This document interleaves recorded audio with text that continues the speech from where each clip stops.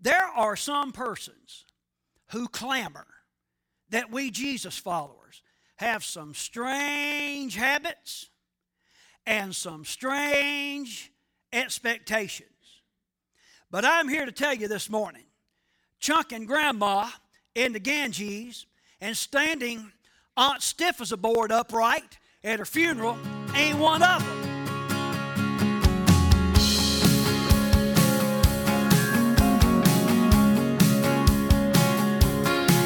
Lord God, you know all my ways, you know all about me, but still you came for me.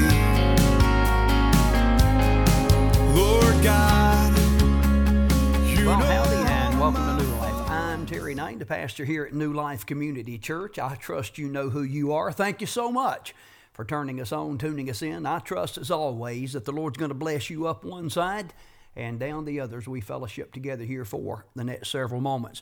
We're going to be wrapping up, actually, part one of a pretty important series that we've been teaching here at New Life. It deals with the issue of the resurrection. Now, I suggest to you, actually, more than suggest to you as we conclude our program each week, that Jesus is coming back.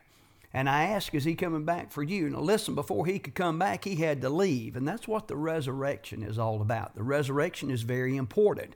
The resurrection is the thing that separates Jesus from all of the other would-be saviors out there, regardless of what cult leader it might be. Jesus was the only one that predicted his resurrection and actually was resurrected. His resurrection was a first fruits resurrection. We're going to talk about that a little bit and what that means. Ultimately, what that means for you and myself is that we too have a great hope of resurrection. Not just this present life and this veil of sorrows, but the world to come, an eternity with God. The resurrection makes all of that possible. Our text passage for this particular teaching is 1 Corinthians chapter 15. And oh, how many families I've shared that with at gravesides over the years. But that is our text passage, and we're going to look at another additional passage right now, and it's found in John chapter 20. I'm going to begin reading around verse 27. John chapter 20 and verse number 27. The record puts it this way. Then he said to Thomas, one of the 12, one of the apostles, "Put your finger here. See my hands? Reach out your hand and put it into my side. Stop doubting and believe." Verse 28, Thomas said to him, "My Lord and my God." What a great story. I trust you'll be encouraged by this. Let me pray for you. Father, I thank you for each and every person listening to this telecast right now, whether live or later. And I pray that by your word, you would speak hope into their hearts. Help us to know and understand your resurrection and what it means for our own. We pray, we ask in Jesus' name, amen and amen. Hey, you hang on. I'll be back here in just a little while to wrap things up. God bless.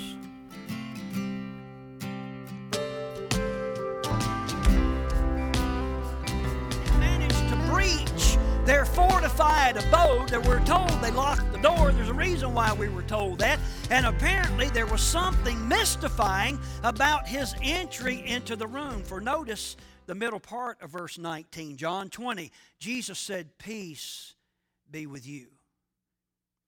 Hey, if Grandma shows up for the tater salad after the burial, and she speaks, I hope she says, "Peace be with y'all."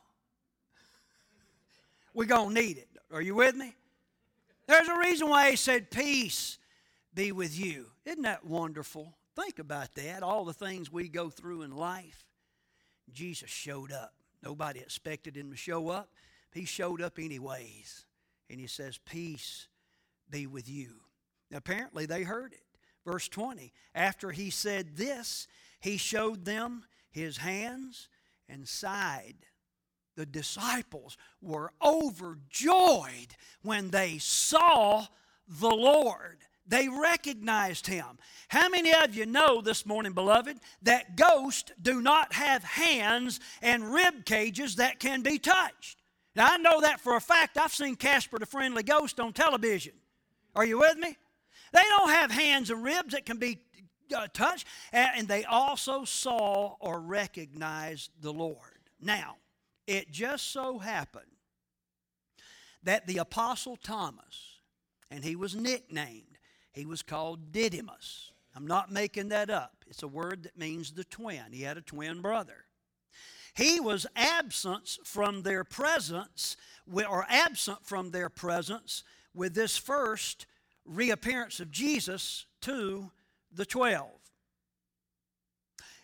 But he put forth something that has actually served to help us tremendously. Look at verse 25. When the other disciples told him that they had seen the Lord, and can't you imagine that conversation? Thomas, you're not going to believe this. We saw Jesus. Jesus come back to this room last Sunday afternoon. But when the other disciples told him, he declared, unless I see the nail marks in his hands and put my finger where the nails were and put my hand into his side, I will not believe it. How many of you know there's one in every church? Don't believe it. Ain't gonna believe it.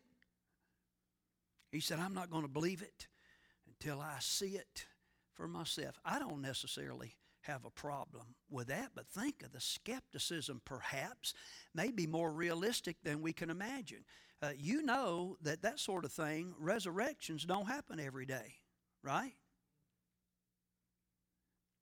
So a week later, they're all together again. And this time, including Thomas. And verse 27 tells us this. Then he said to Thomas, Jesus, put your finger here. See my hands? Reach out your hand and put it into my side. Stop doubting and believe. Oh, man, what a great message for me to put before you this morning. Stop doubting and believe.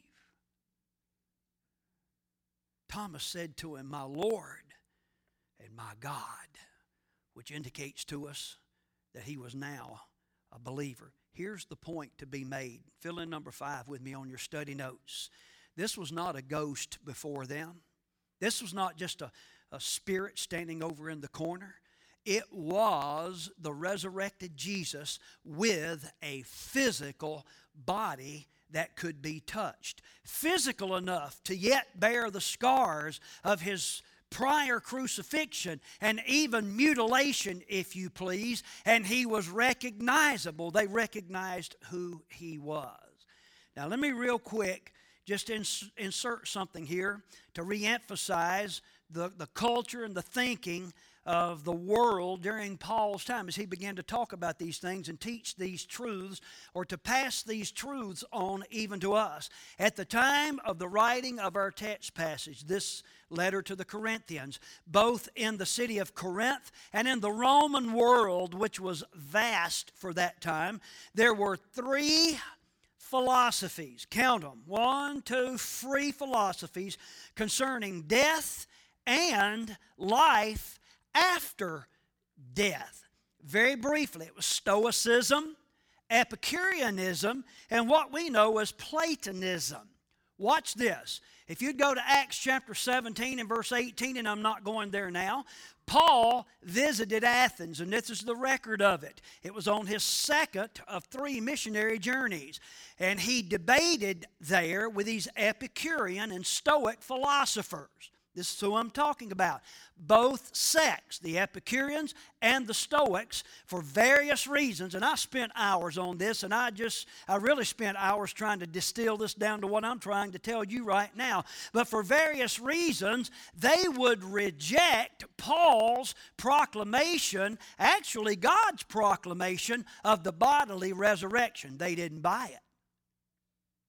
Plato developed a version of reincarnation. Now think about this. Reincarnation is certainly a twisted perversion of the resurrection, but that's what he advocated for. These same debates continue. The same debates continue even today. But the good news of the God of the gospel reigns eternal. These debates might falter and fade away, but the good news about God's gospel reigns eternal, beloved, and I trust you'll take courage with that. Now, let me begin to wind down this morning. I'm headed to number 6 on your study notes. I want you to understand the original meaning that leads to our English word resurrection is anastasia necron. Literally, it means this. Fill this in with me. Standing up of a corpse.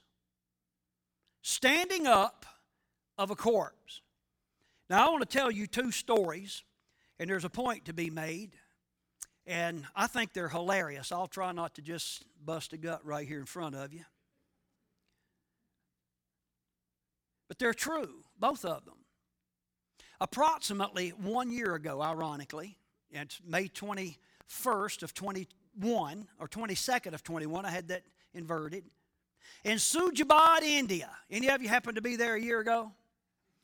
In Sujabad, India, as dawn broke over the Ganges River, someone noticed several bodies stuck up in the shallows among the first of hundreds that would be found stuck up in the sand across the region. You got a mental picture of that?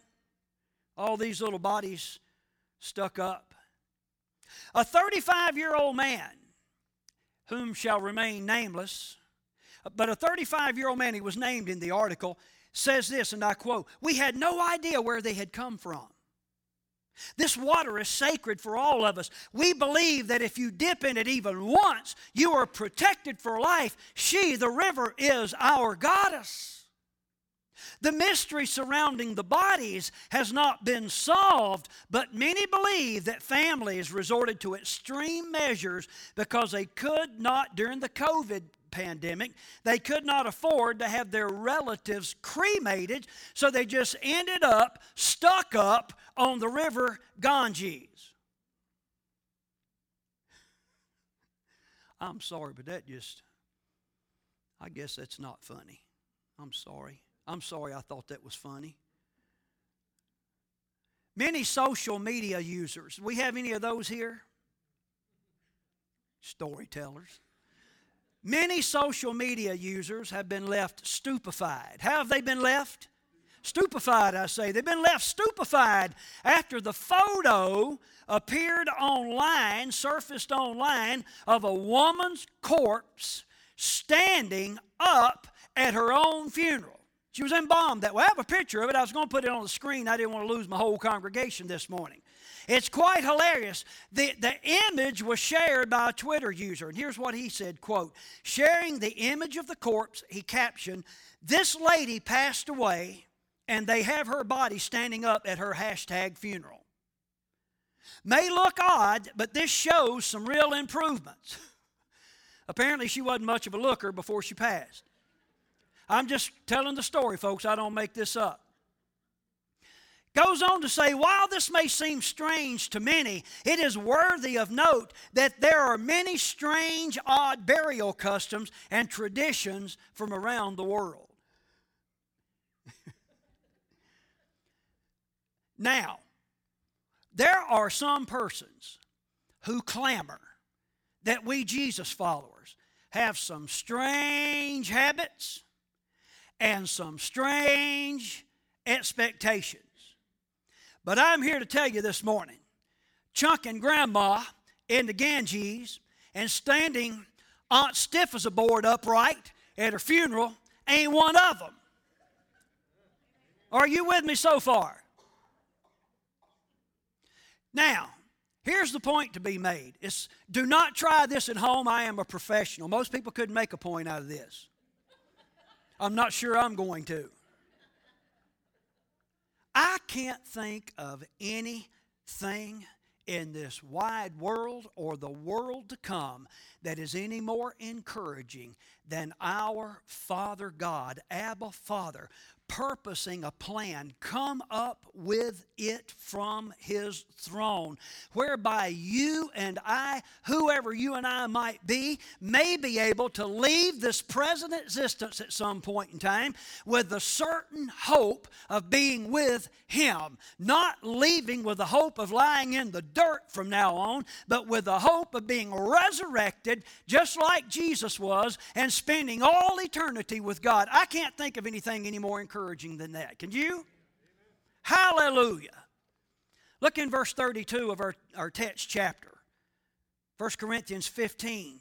Paul says, if I fought wild beasts in Ephesus with no more than human hopes, what have I gained?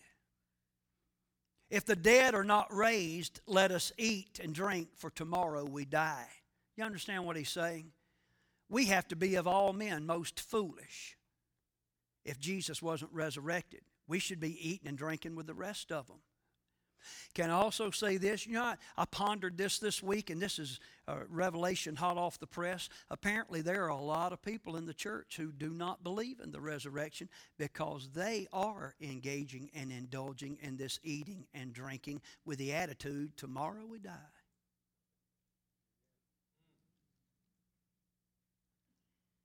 But beloved, we, the members of the forever family of God, have much more than human hopes. Much more than human hopes. Number 7, we want to leave you with this. Jesus was resurrected. Will you draw a circle or a box or something around was? Jesus was resurrected. And because of that Bible fact, you can be also. You can put you in the blank, or you can put your name in the blank. Put I in the blank. Because Jesus was resurrected, because of this Bible fact, I too can be. And beloved, with this truth put forth, there is no wonder in my mind that Paul put this exclamation point on the issue. Look at verse 34. He says, come back to your senses as you ought and stop sinning. Listen to me, church. There are way too many people making way too many excuses for a sinful, unrighteous lifestyle today, even among the church. We're called to a lifestyle of holiness.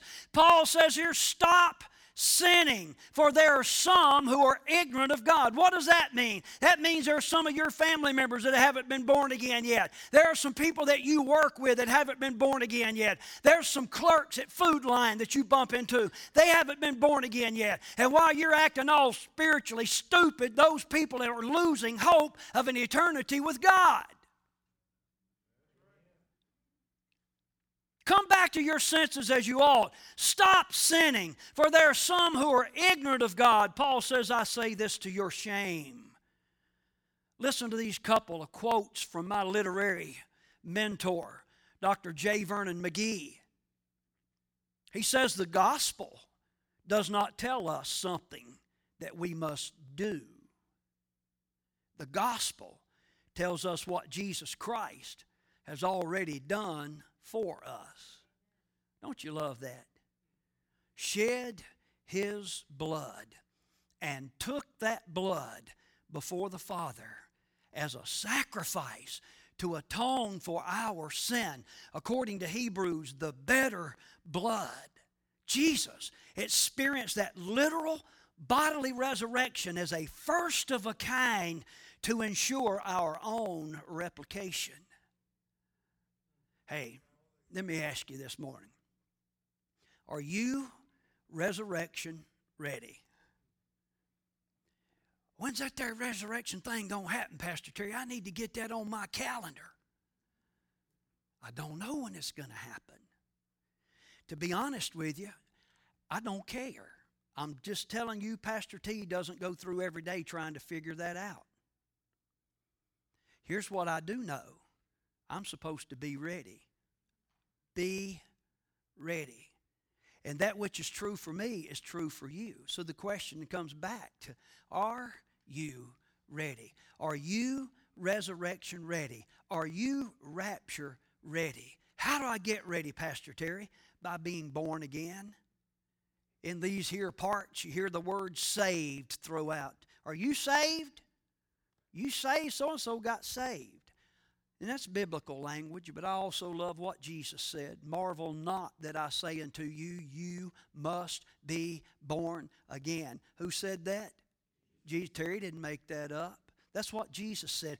That's how you get resurrection ready, by being born again. Watch this. It's more than saying some words. It's an issue of the heart. According to 2 Corinthians, beloved, something changed. In fact, all things change and become new. That sin problem is fixed inside you when you are born again. I call it the click. You know something's happened. You might not be able to explain it, might not be able to articulate it to somebody else, but you know that you know that you know that something clicked. Let me tell you a story.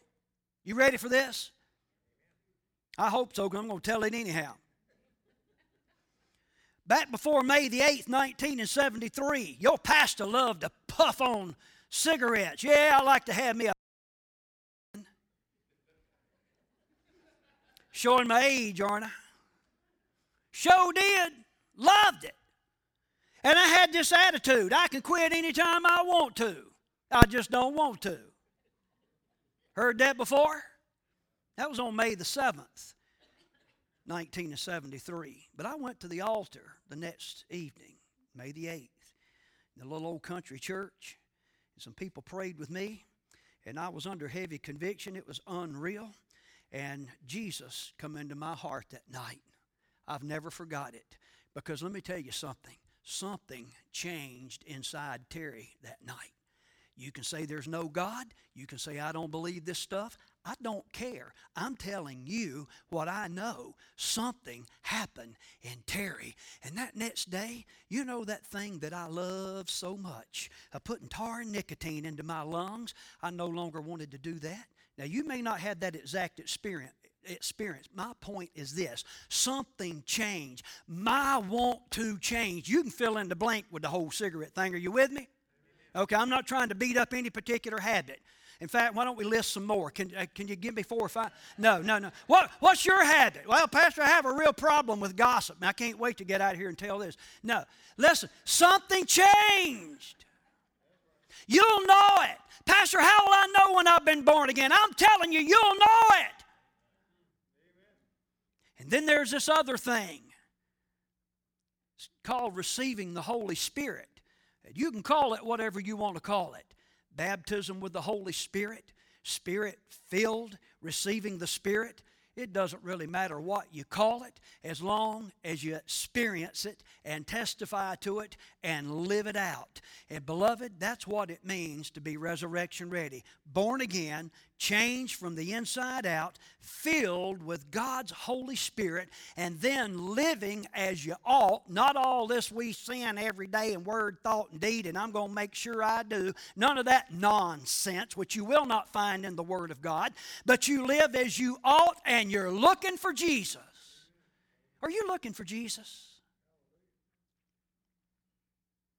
Pastor, I've been looking for him ever since you reminded us earlier in the message that I've got to go to work tomorrow. Please come, Lord.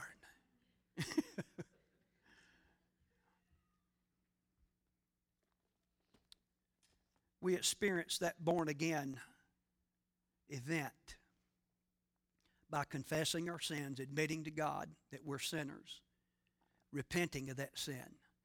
That means you purpose to turn from that lifestyle of sin toward a lifestyle of holiness, toward the Lord. This repentance.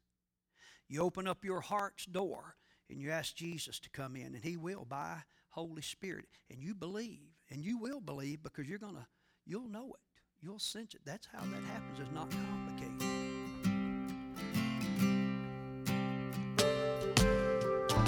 Beloved, we're going to wrap it up right there tonight. There's a whole nother part to this particular series. We'll look forward to sharing that with you in the weeks to come. But let me ask you right now, before we go away, are you resurrection ready? Are you prepared for the resurrection? When I say to people, hey, Jesus is coming back, is He coming back for you? What I mean by that is, are you ready?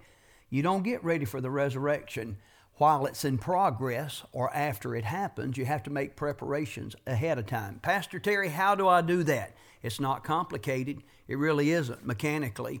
You must be born again. The Bible teaches us in John chapter 3, Jesus was talking to a ruler of the Jews, and he said to him, "Don't you be awestruck, marvel not that I say unto you, you must be born again," a spiritual rebirth. And you must be filled with the Spirit of God. Receive the Spirit of God. That makes you resurrection ready. Have you had that experience? Have you confessed your sins, admitted to God that you're a sinner, repented of your sins, opened up your heart's door and asked Jesus to come in to be the Lord of your life? And do you believe that that happened? Do you know? Do you have a confirmation of that in your own heart? If not, you could right now. No better time than right now to settle your eternal destiny with God. Jesus made the statement that there was only one way to the Father, and that was through Him. People claim there's all kinds of ways. There's not. It's been said to me from time to time, well, we're all headed to the same heaven. That's not true. Not all cults and schisms and groups of people are headed to the same heaven, because they're not looking for God or going through God's one and only Son, Jesus Christ. It's very important. And I know there are those who would say, hey, you Christians are so arrogant about this. No, we're not arrogant. That's just what God purposed and planned. That's what His Word outlines, the Bible that is. And we must follow God's plan and not make up our own way of getting there. It just will not work. Let me pray for you. Father, I lift up each one listening right now. I pray for those who have been born again and filled with your Spirit, and they're following after Jesus, living as they ought. I pray they would be encouraged by this message to continue doing what they're doing. And Father, I pray for those that have not been born again, those who have not received your Spirit, those who are not living according to your purpose and plan. May they be convinced by your word of the truth that they need to find you through your Son, Jesus Christ, and establish a relationship with you by that means. I pray these things in Jesus' name. Amen and amen. And let me say before I get out of here that we would love to hear from you if you have some questions, some concerns, especially more concerns about how to know Christ. You'd like to have more of a personal conversation about that. The contact information is there somewhere on the screen. Give us a call, email, whatever the case might be, and we would love to try to catch up with you. We're not looking to debate or argue. That's not what I'm saying. If you have some kind of an argument, to give me a call. But if you have some legit questions, we would be more than happy to share with you what we know from the Word of God. Well, I have to get out of here. I do want to remind you that New Life has a regular schedule of activities Sunday morning at 10 o'clock. We also have midweek activities Wednesday evening at 7, something for nearly every member of the family. And that might just include you. I trust it would. You have a great week, what's left of it. Terry Knighton reminding you, beloved, Jesus is coming back. Is He coming back for you?